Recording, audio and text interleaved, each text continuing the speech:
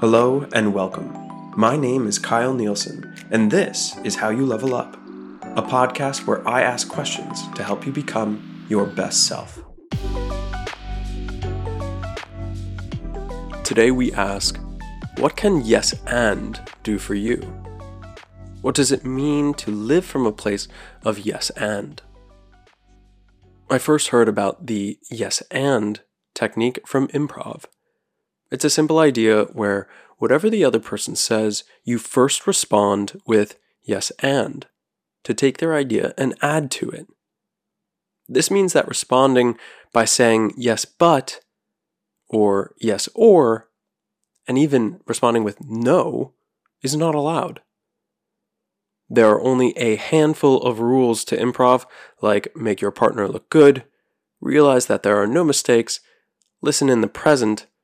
So saying yes and is a big one because it is a foundation to these other rules. The yes and is more than a rule and a tool for improv. It's a practical and powerful tool in leadership, in collaboration, and for communication in general. We can best understand this by looking at the opposite of yes and. If you share something with your coworker about a project, say you share an idea that you have which can help the team, and your coworker responds with, yes, but, well then it sounds like they're hearing you and not agreeing with your ideas. Saying yes, but puts a pause to the exchange of ideas because the word but says, what you've said is something, and this next thing is more important. Or, this next thing is the right approach.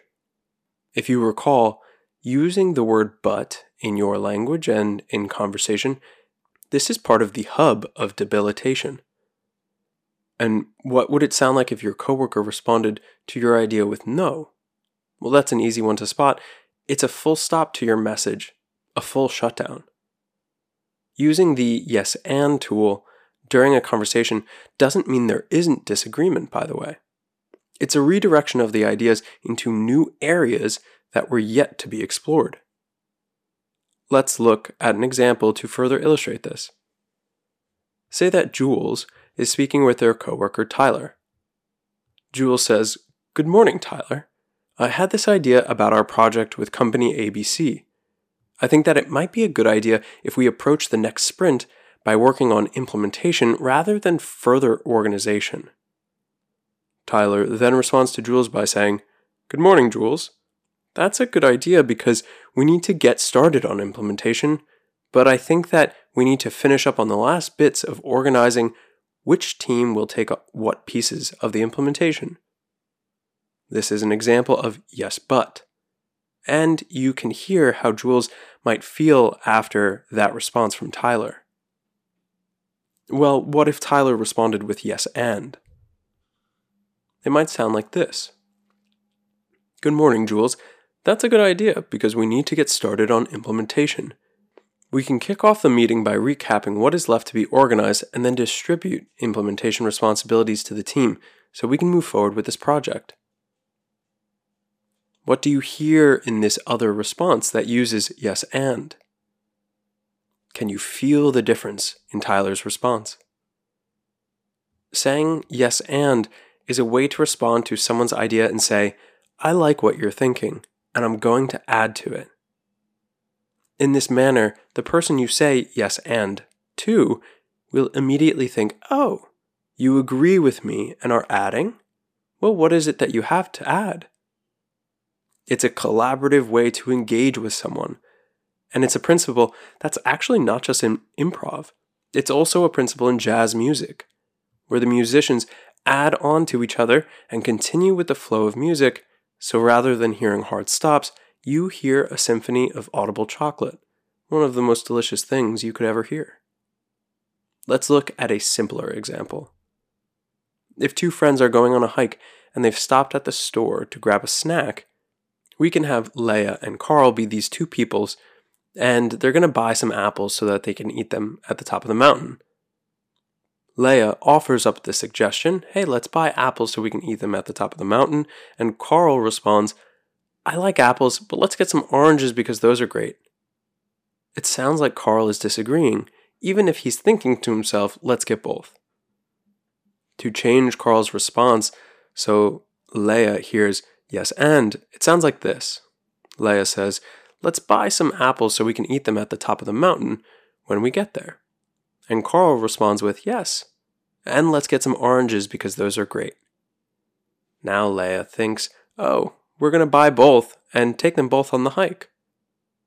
It's a way of adding to the conversation without diminishing anything the person you are speaking with has shared or is trying to share. Saying yes and can have an immediate positive effect on conversations. It helps the speaker to hold a confidence when sharing their thoughts. By allowing speakers to build on the ideas of others, your conversation can be more engaging and productive. The types of people who embrace the yes and approach to conversation also tend to be highly creative thinkers. They are comfortable exploring diverse perspectives and open to considering other points of view. So the next time you hear someone share an opinion, will you be able to respond with yes and? Can you put a pause to the reaction of no when it's about to come out of your mouth? How do you plan to put a stop to the reactive yes but and start your responses with yes and?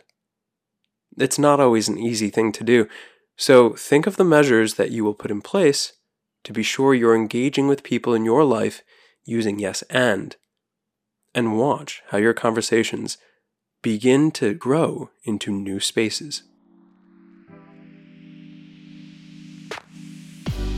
Thank you for listening to another episode.